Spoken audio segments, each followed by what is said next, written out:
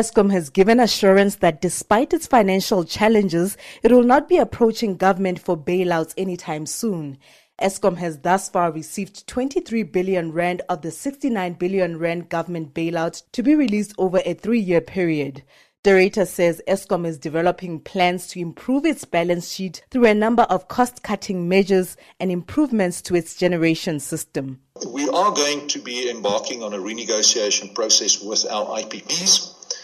This is something that, in particular, colleagues from organised labour have been calling for. We have done analysis on that, and we believe that there are opportunities for us to engage with those IPPs with a view to reducing the net cost to the South African electricity consumers. And then we are also continuing to improve our systems to allow us to have far greater governance on our procurement system.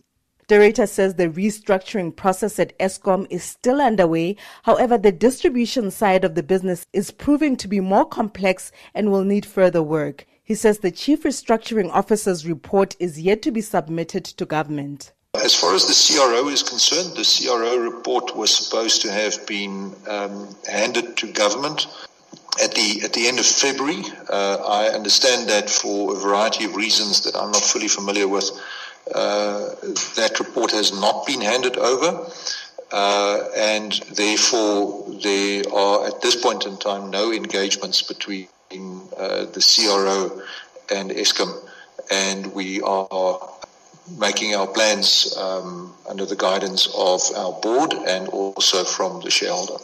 Eskom's Chief Operating Officer Jan Oberholzer says the lockdown has delayed the company's plans to carry out its reliability maintenance program. He says the risk of load shedding remains high over the next 18 months. What has helped us the last 8 weeks doing these urgent maintenance, short-term maintenance, when we ran the model again, we are now forecasting 3 days of stage 1 load shedding over the winter period that is coming. However, I need to say that is based on a 80% probability. But it's important to say that due to the neglect of our system over the last decade, the system remains unpredictable and very unreliable.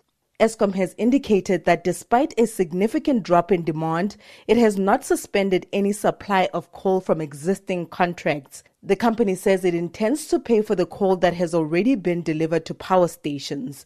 Eskom's General Manager for Generation, Bheki Nxumalo, explains. Because with the lockdown, we have seen about 2 million tons drop in terms of the coal that we were supposed to burn. So obviously that came with some other challenges as well for the station, because this 2 million ton we needed to put it on our coal stockpiles, but the coal stockpiles have also got legal limits that we need to observe all the time. So hence we had to issue this notice to our suppliers of coal that we might not be able to take all the coal as we have planned before the lockdown. Eskom has reported 21 cases of COVID-19 infections thus far, with most cases recorded in the Western Cape. I'm Naledi Ngcobo in Johannesburg.